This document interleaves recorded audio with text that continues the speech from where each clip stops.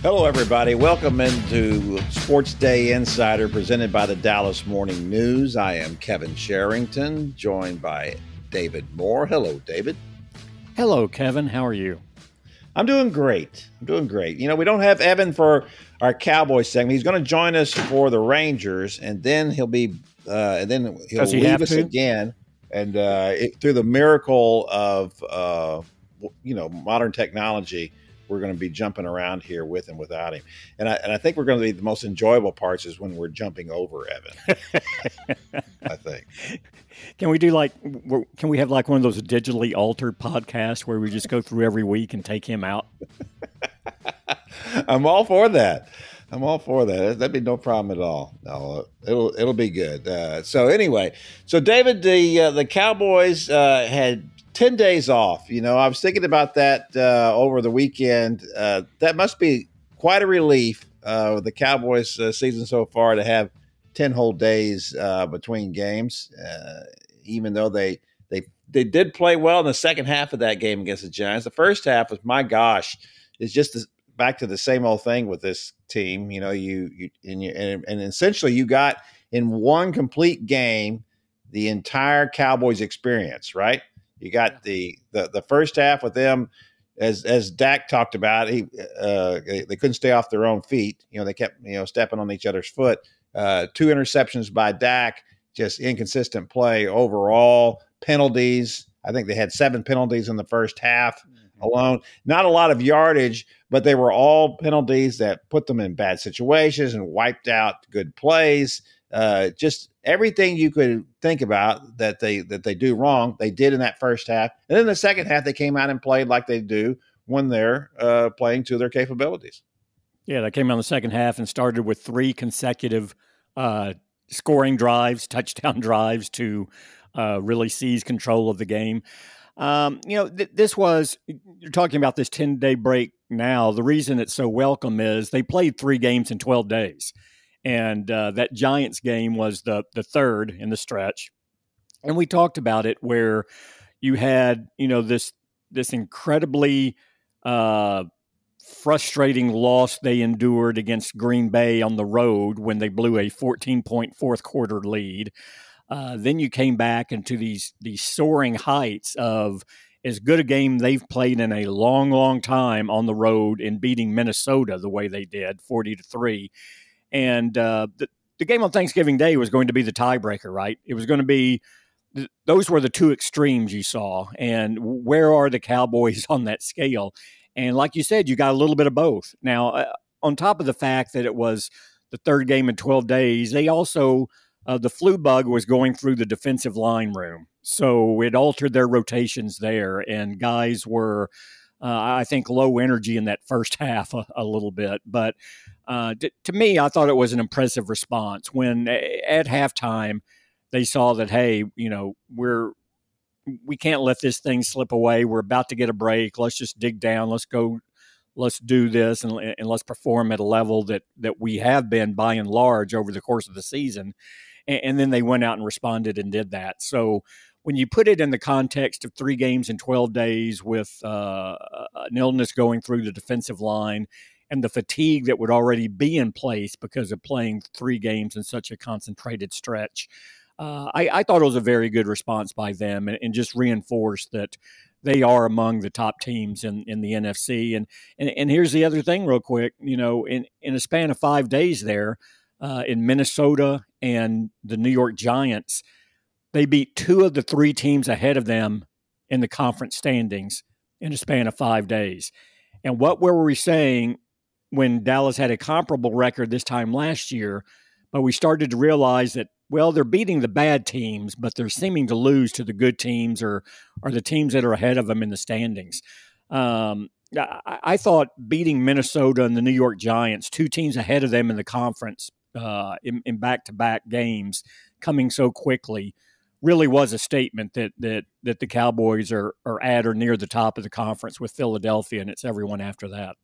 Well, I think Jimmy Johnson put it perfectly at I don't remember when that was, before the games last Sunday, I guess, that if the Cowboys play like they played against Minnesota, that they can beat anybody. Chiefs, sure. Bills, anybody you want. If they can put that game together every Sunday. Of course, no team can do that, play at that level all the time, or very few teams can. Not in today's NFL. There was a time, perhaps, when they would, and the Cowboys did in the early '90s. That's the way they did play pretty consistently. But that was before salary caps and other issues, and that made it a little more difficult to put together those kinds of rosters. Well, so yeah, David, and people who want to minimize that, though, I've heard people go, well, that Minnesota just had an off day, or look, we knew Minnesota wasn't that good, a Minnesota team that's only lost 2 games all year. I would point out, sandwiched around what the Cowboys did to Minnesota, they had that compelling, overtime victory over Buffalo just a few days before they played Dallas, at which point everyone said, oh, well, they were emotionally drained. But then they came back and they scored 29 points, I think, or maybe more against the New England Patriots and Bill Belichick and that defensive scheme. So Minnesota is a very good team that had no shot of winning a game at home against the Cowboys. And, I always get interested when people talk about making a statement. It's only a statement if you maintain that relative level of performance, right? You can't just throw out that game and say, well, see, that's what we're capable of, and then spend the next 5 or 6 weeks not playing up to that level or giving any indication that you can. So this is a stretch here. Like we said, Dallas just beat 2 teams ahead of it in the standings, and now the teams they face over the next 3 weeks, none of them have a winning record.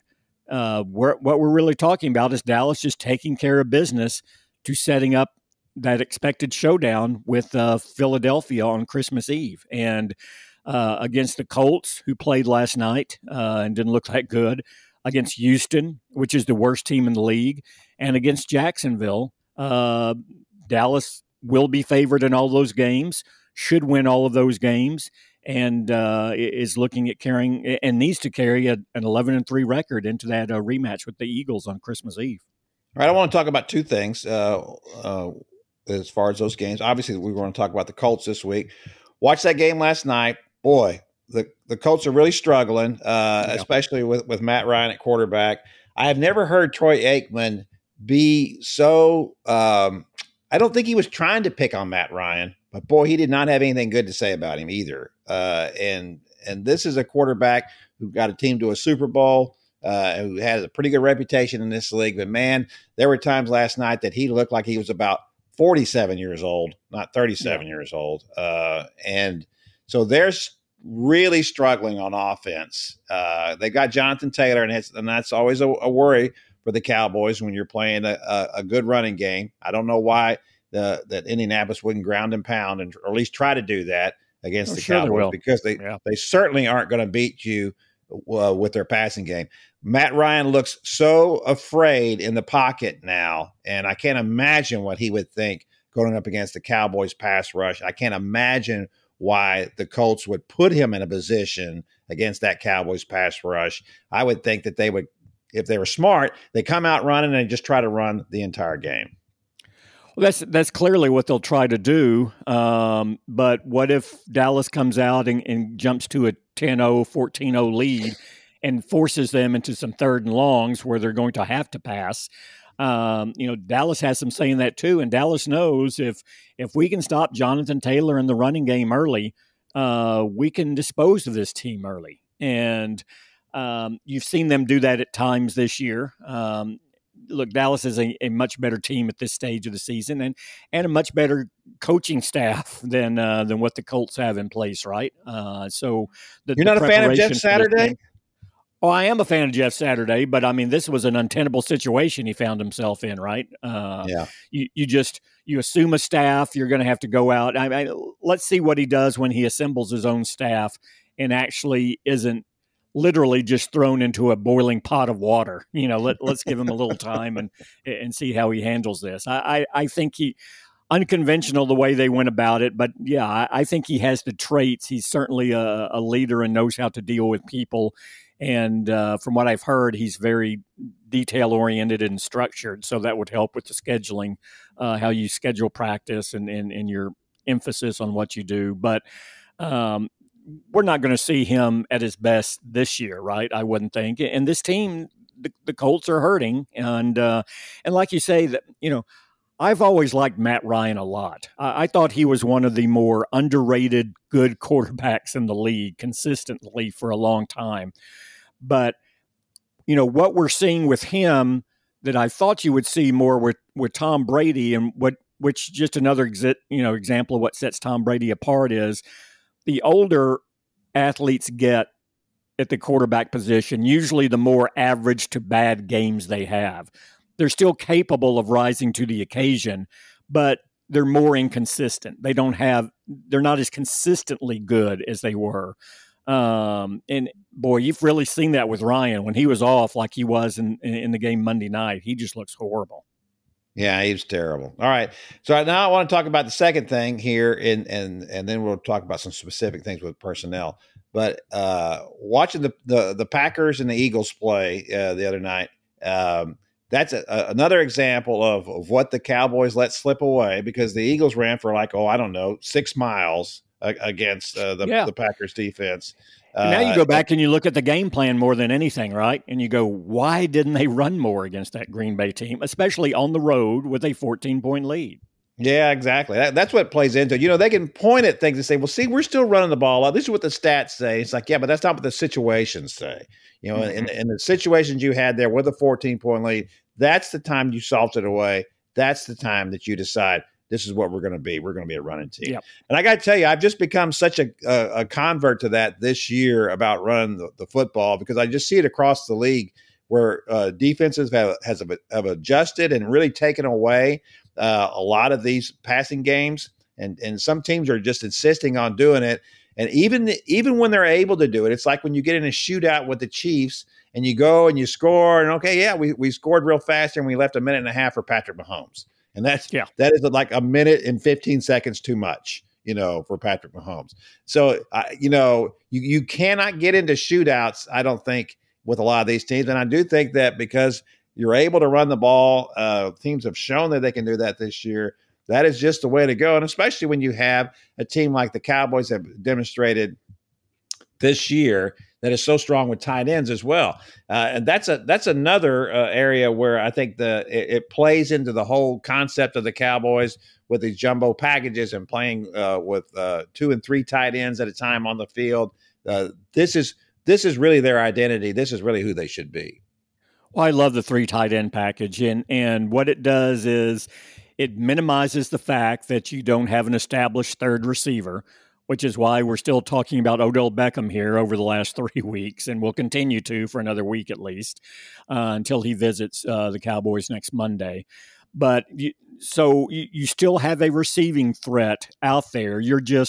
It's not a wide receiver. It's a tight end.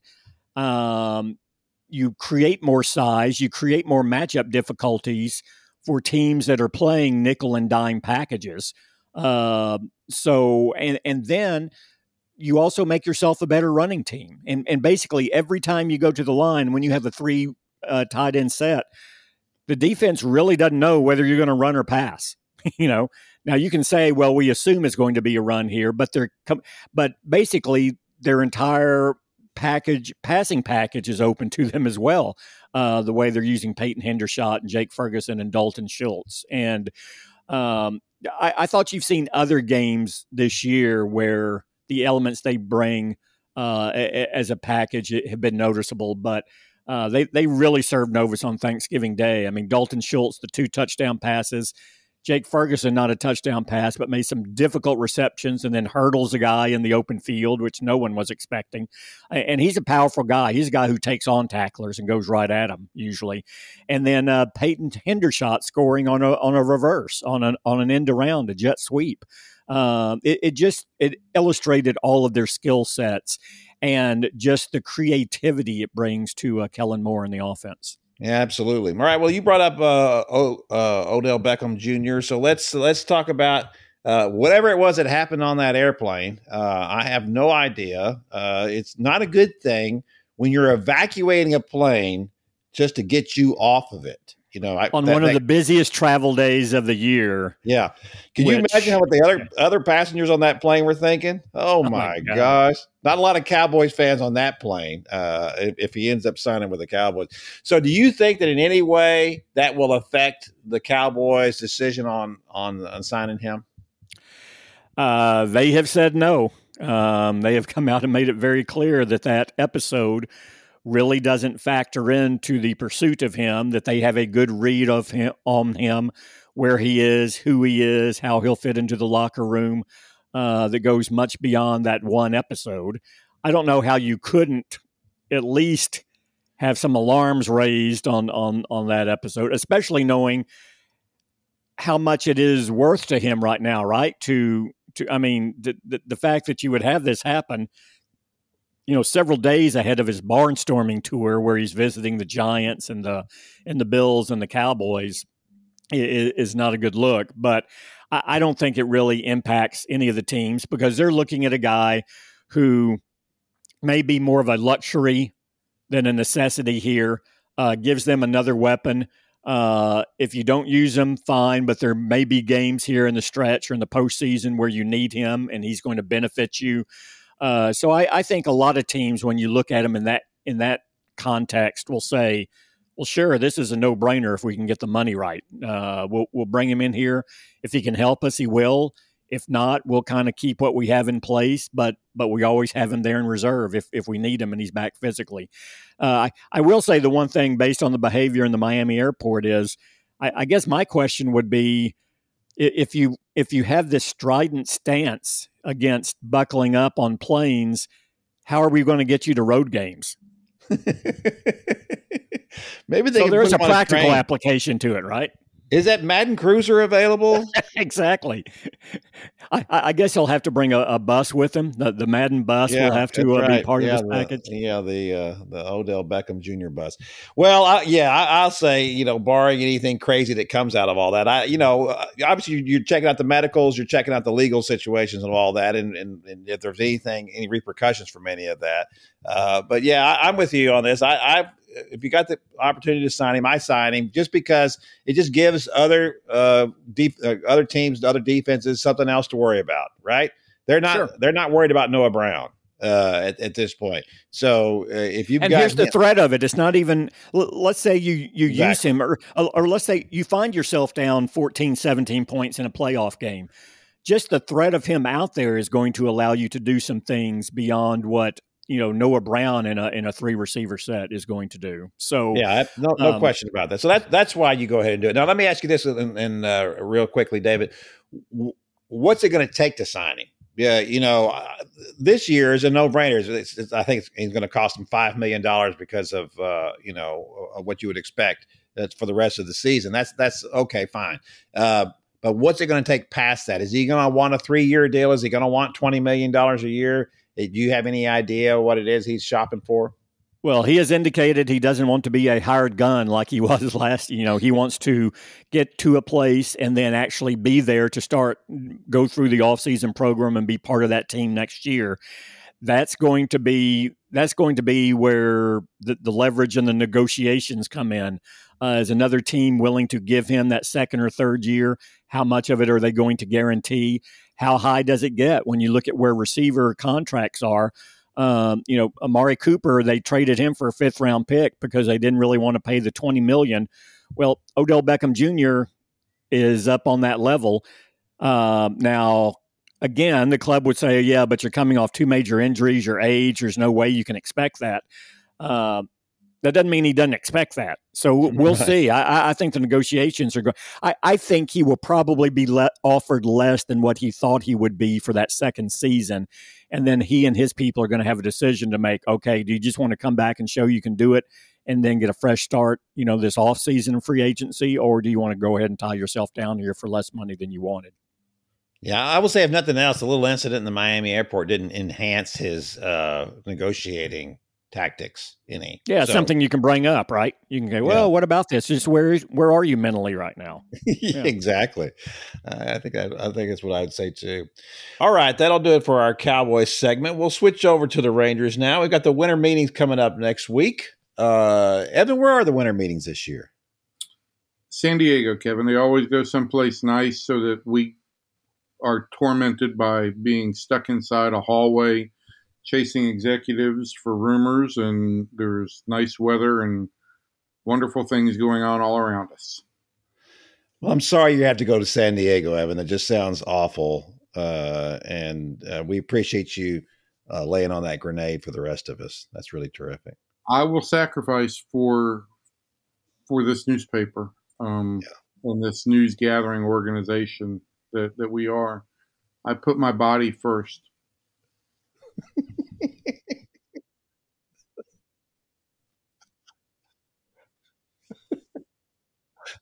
Yes, I don't want to ever think of Evan's body first. Okay, let me just say that from the very beginning. All right, let's move on then to the Rangers. So Evan, who do we think is, obviously we've gone over all these names ad infinitum, Jacob deGrom, Carlos Rodon. Those are the two big names in free agency. Do you think that the Rangers are more likely to add a pitcher of that nature, or are they more likely to trade for somebody, or are they more likely to go middle rung? Well, I look at it this way, Kevin. I mean, the three guys at the top of the market, as you mentioned, let's add Justin Verlander to deGrom. Sure, absolutely. Let's add him.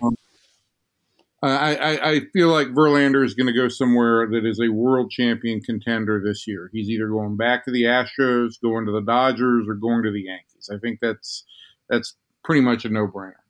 I think when it's all said and done, deGrom is going to end up in kind of a similar situation. This is a guy who's 35 years old. He's going to end up probably signing a shorter-term deal, maybe 3 years. And I think it's going to be with a team that's ready to win a World Series right now. Now, the question then becomes on Rodon, who's a little bit younger. He's 5 years younger than deGrom. Are you willing to go to 6 years for a guy like this? And I think importantly, where the Rangers are concerned, are you going to be willing to pay a little bit higher than the rest of the market in order to buy this guy and say, even if we're not ready to win the World Series in 2023, we're going to be better and we want you here. There's a premium that still has to be paid because the Rangers haven't proven anything to anybody yet. And until they show that they're a winner, they're going to have to pay a little bit higher than the rest of the market, I think. So now all of a sudden you're talking about Carlos Rodon, you're talking about 6 years maybe at $35 million a year. That's another $190, $200 million investment. Is that where you want to be? Or do you consider plumbing the middle of the market where this team really has done well in the last 4 or 5 years and really identified good guys who are probably on the cusp of that top tier of performers by the time they get here and pitch? And so I feel like more realistically, that's where the Rangers are going to end up. Now, what you said about Rodon, isn't that a possibility though? Also, I'm just going to go back to the top of the market again, just for a moment. That deGrom could do the same thing, right? I mean, what if the Rangers were willing to go 4 or 5 years with him, and everybody else just wants to do 3? Isn't that the way that the Rangers could land him? Sure, but I also, again, you're talking 4 or 5 years for a guy there probably at 37. So you're talking again about $160 million for a guy who has not pitched a ton of innings the last 3 years and who is 35 years old. So, and I do think, Kevin, we've talked about this too. I'm not looking to save Ray Davis any money. That's not my job here. But if you are trying to build a sustainable model for success, do you want to end up with 3 guys in their, who will be in their mid to late 30s in the next 2 or 3 years in Semien, Seager, and Rodon, deGrom, at $30+ million a year on average value? That's an awful lot of weight to put on something financially. Yeah, that's the question for me is I don't really know where Chris Young stands on all this. We don't really have a good grasp of what it is he's wanting to do. He goes out and hires, the most accomplished manager in Rangers history. Obviously had to pay a lot more money for that than he would for what the Rangers have been paying for managers. He seems very impatient about all this. We get an idea that Chris was very frustrated with the losing for the last couple of years. I just don't know to what extreme Chris is willing to run this, because on one hand, I think all the points you make are perfectly valid. And I think probably I lean toward what you're talking about. But also, if these guys, the middle infield, is an older middle infield, don't you want to win now while they're in their prime? Isn't that the whole idea? So, and you're running that risk, obviously. You run the risk with any pitcher. They're the worst free agent contracts you can give out are to big bucks contracts to pitchers because they've always shown historically they're the worst values. We already know that. So you're gambling no matter what, and you're really gambling on deGrom because of the injury history. But you're also gambling that what if he hits? What if he gives you 170 innings this year and he's as good as he's always been? Then you've got a legitimate ace, and then now you've got a shot this year. And and listen, the same thing kind of applies to Rodon. He pitched 178 innings, I think, last year, and it was kind of the outlier for most of his career. But let me simplify the question, probably to the point of oversimplifying it. We know Rodon and deGrom are better pitchers than, say, Jameson Taillon and Michael Wacha and Nathan Eovaldi.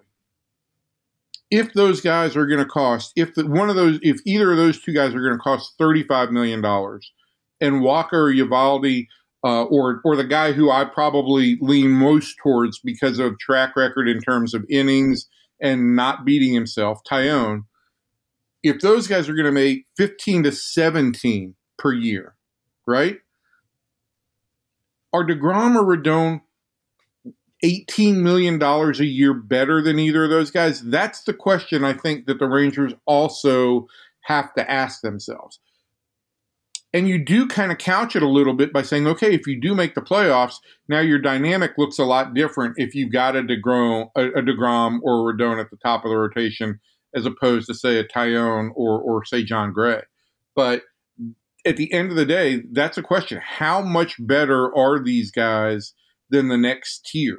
And is that a responsible financial expenditure, especially when there are other holes to fill, right? There's still an outfield bat that they probably need to add before it's all said and done and could add some reinforcements in the bullpen. Yeah, it's a real conundrum, about what to do. The responsible thing seems to be what you're talking about: go to the middle of the rotation, and then you're going to be pretty good. But what you look at is what Seattle's trying to do with one of the best and to strengthen one of the best rotations in the majors, and certainly if the Astros re-sign Verlander, the best rotation in baseball. And so in just their division, they're going to have two clubs with tremendous starting pitching. And so that's the issue for me for them. If you really want to win, and you want to win right now, which it seems to be what Chris Young wants to do. I'm not saying he's thinking that in 2023 he's going to have a World Series team, but I think he thinks that I want a team that's not just going to make the playoffs, but have the possibility of going somewhere once it gets into the playoffs. And I listen, I agree with that. I think that is definitely something that they have to consider. On the other hand, you look at the National League and what came through the National League. The Phillies got to the World Series without a superstar rotation. Now, they didn't have to go through the Yankees, Seattle, and Houston to get there. You could say that they had to go through a Dodger team and an Atlanta team and a San Diego team that all had very good rotations. But getting to the tournament, especially now, I think is a different ball of wax than it was at one point in time.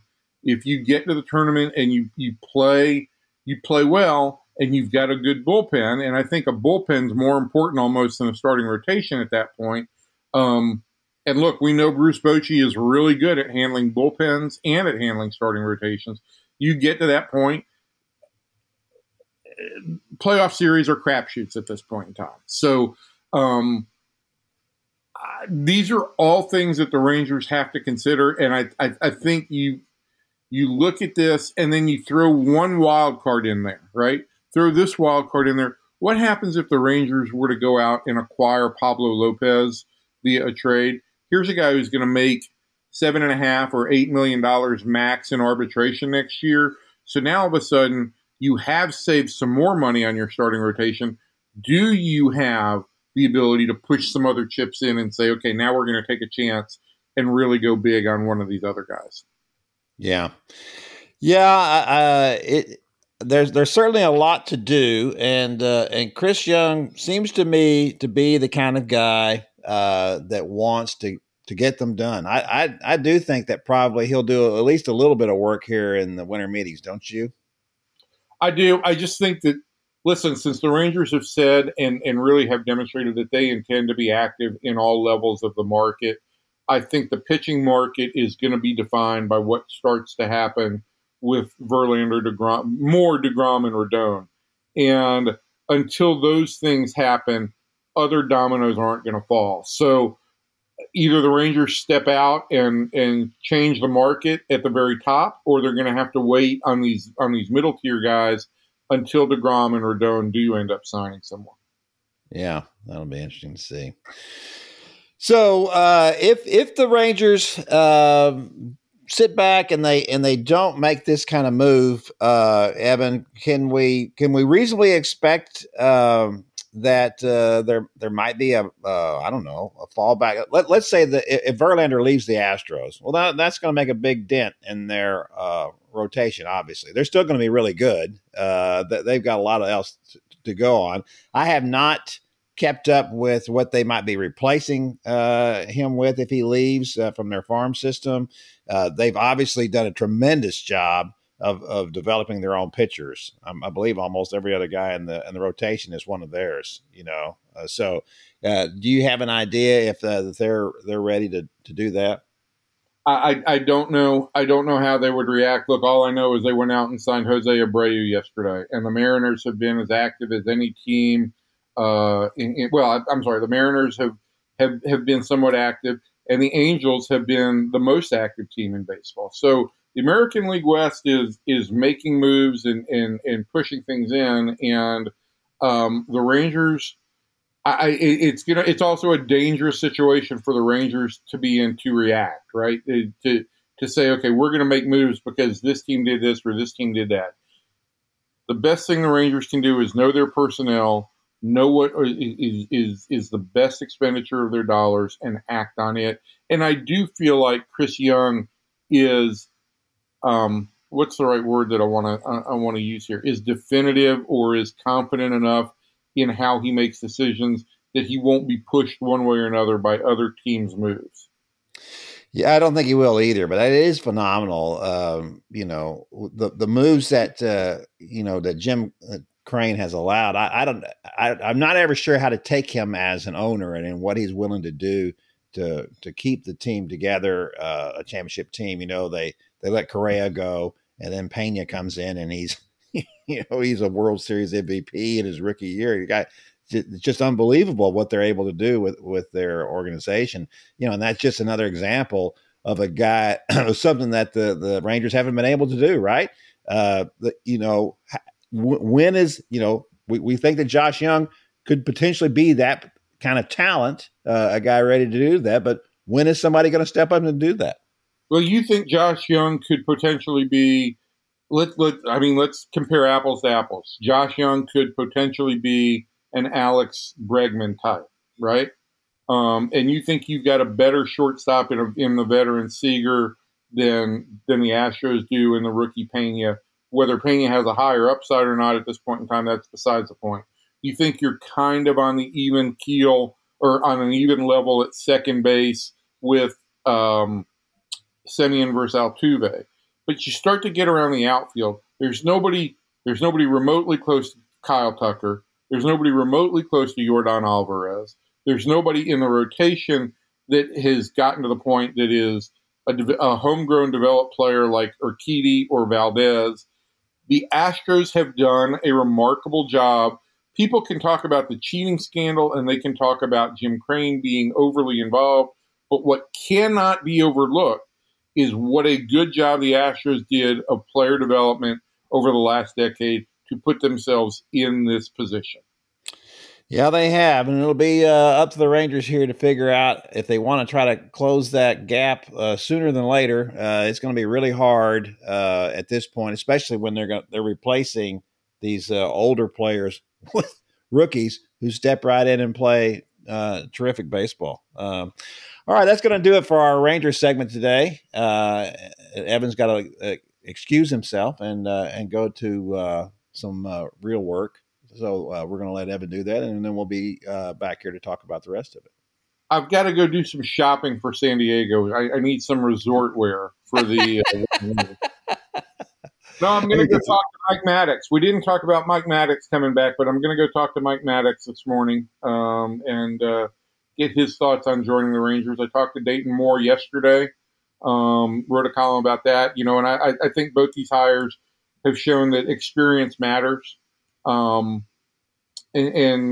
look, Mike Maddox had a great track record with this club. He's been a very successful pitching coach, and bringing him back, I think, is a smart move.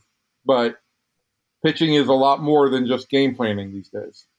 Hey, Evan, when you talk to Mike Maddox, does he reach over and grab you on the shoulder up there, kind of massage the top of your shoulder?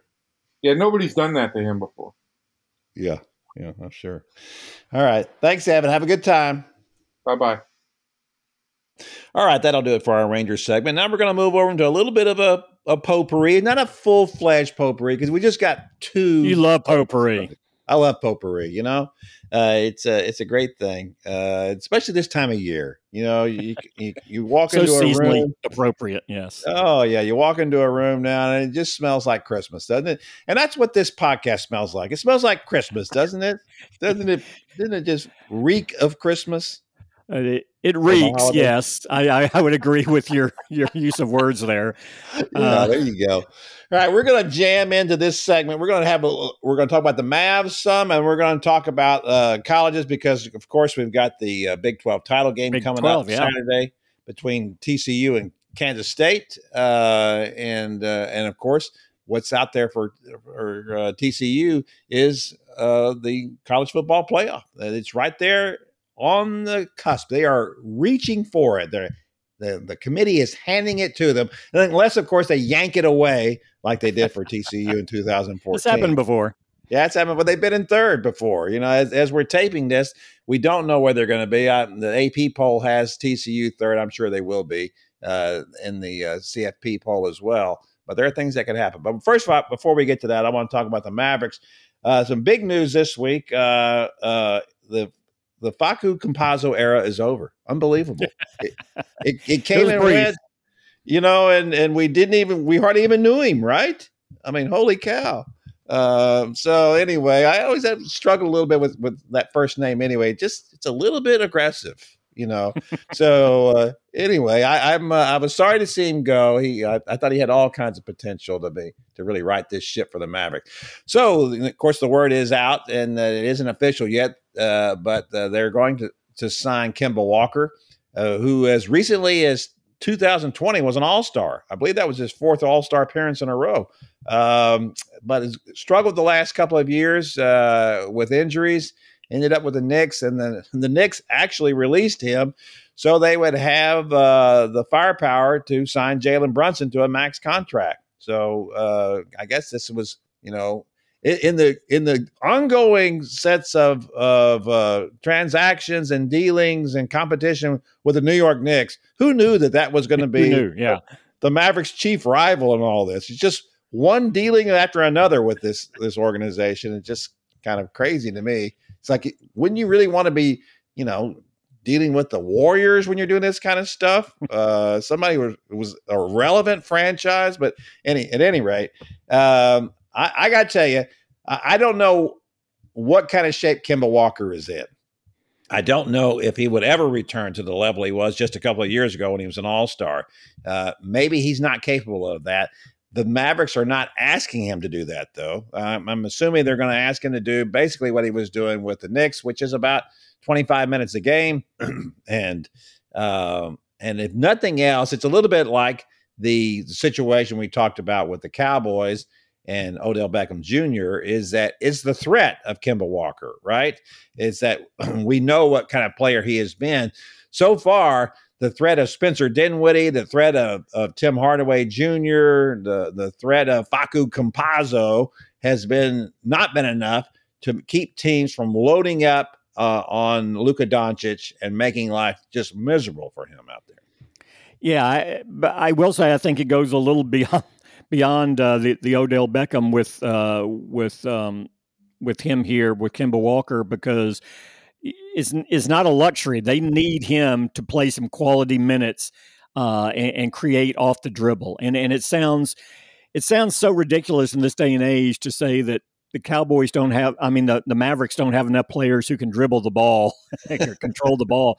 But that's really what we're talking about here. They needed a ball handler. In this age of catch and shoot, those are commodities that you have to have, and to get the spacing in your offense the way you need it, you need when Luka's off the court, when Dinwiddie's out of there, you need a third guy to facilitate that and kind of spread the court and give everyone time to get to their spots and then make the right pass and know when to initiate the offense. And the Mavericks only have two of those players. Now Kemba Walker gives them a third.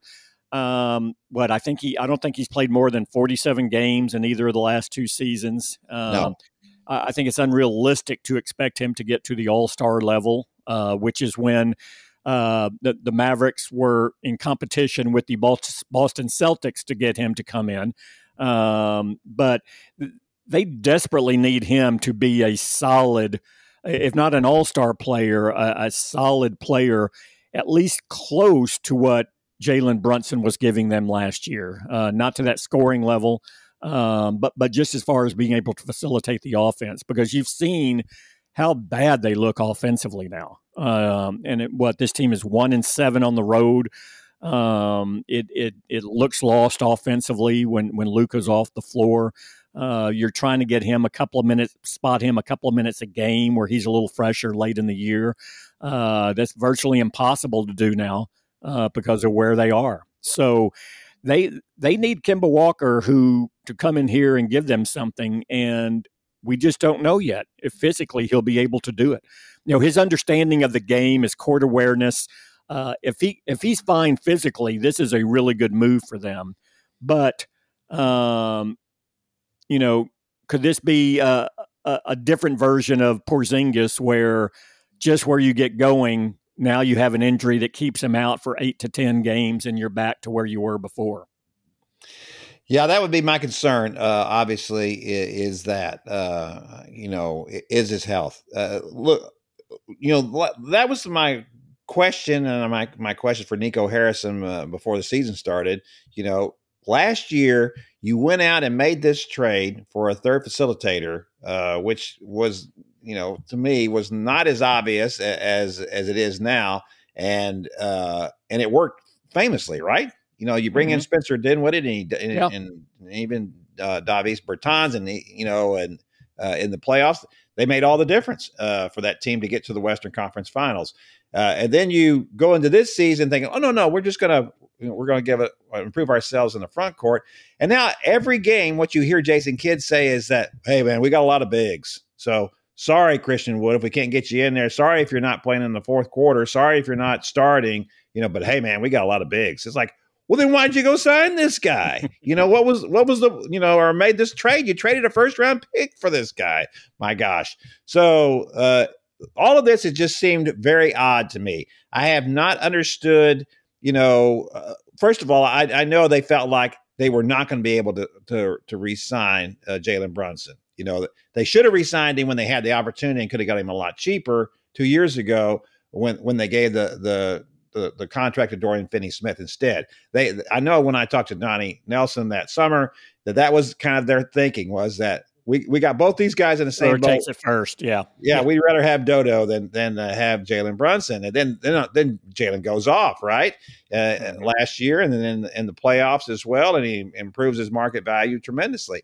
I got to tell you, as much as we've talked about all these other issues with the team, and the fact that Christian Wood obviously needs to be playing, he is the second best talent on that team, even with the addition of Kemba Walker.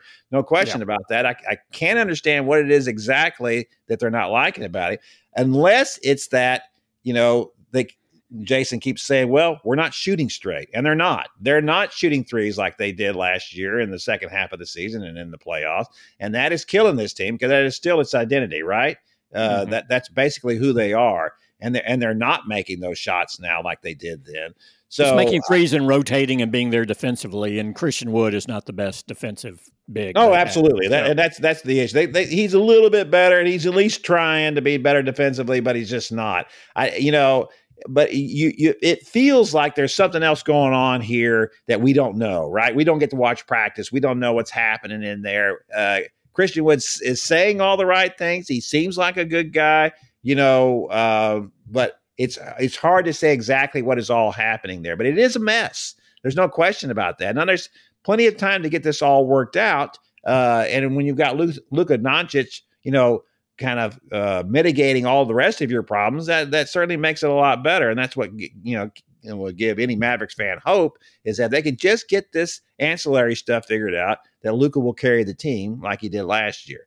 But it is a mess. And I'm giving them a little bit of leash here because of what they did last spring, making the Porzingis trade, bringing in Dinwiddie and Bertans, and that actually working out and working very well.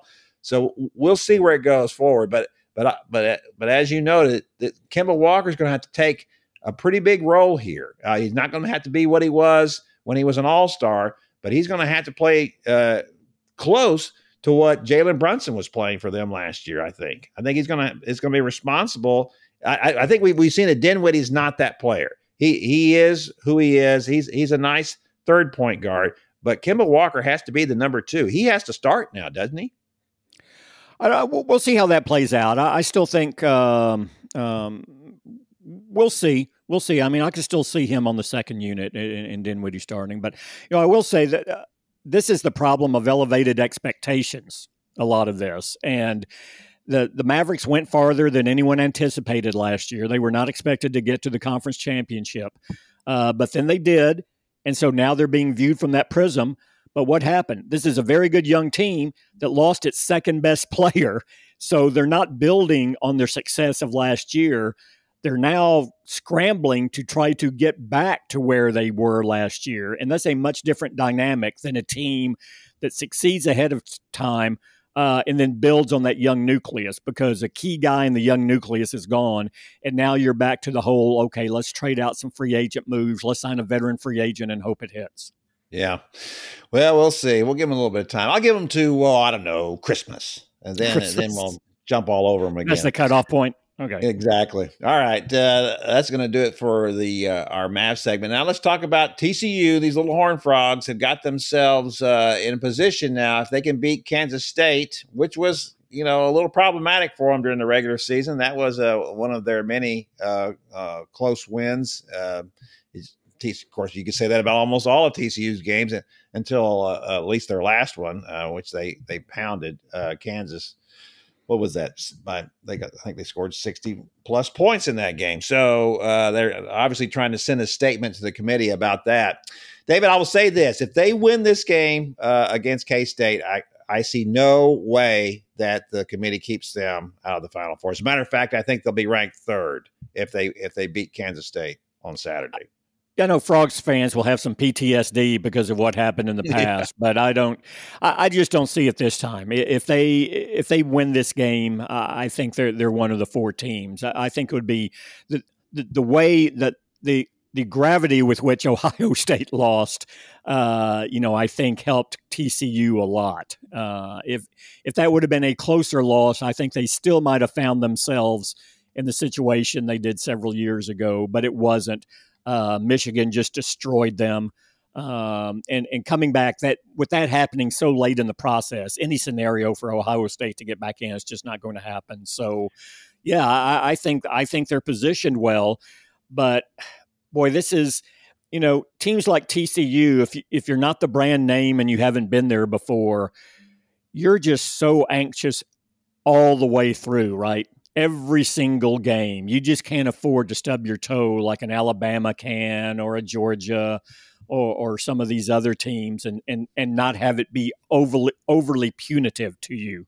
And so they have to win this game. It can be a narrow margin of victory, but they have to win this game. A loss, clearly they're out. Yeah, that's right. That's the thing.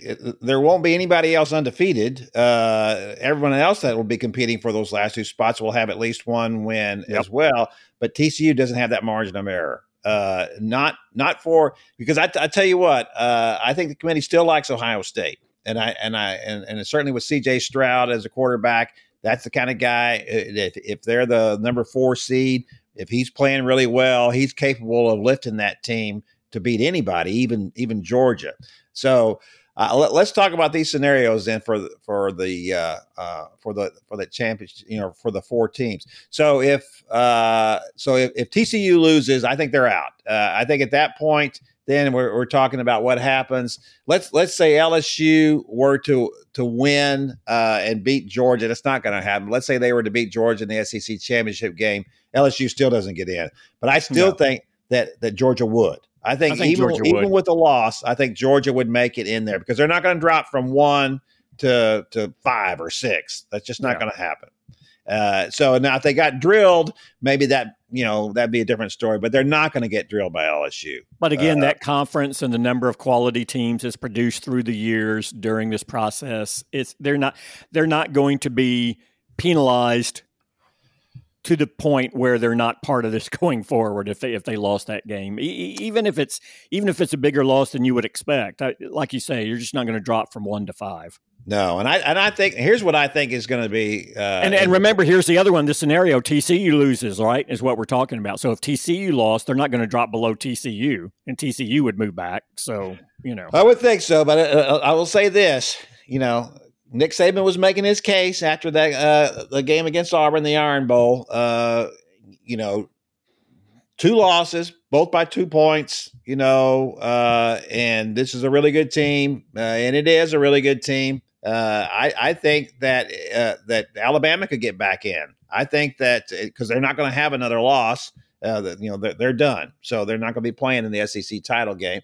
So I think Alabama's still a factor. Of course, USC is a factor as it is now. I would expect that USC will be 4th in this when the rankings come out on Tuesday.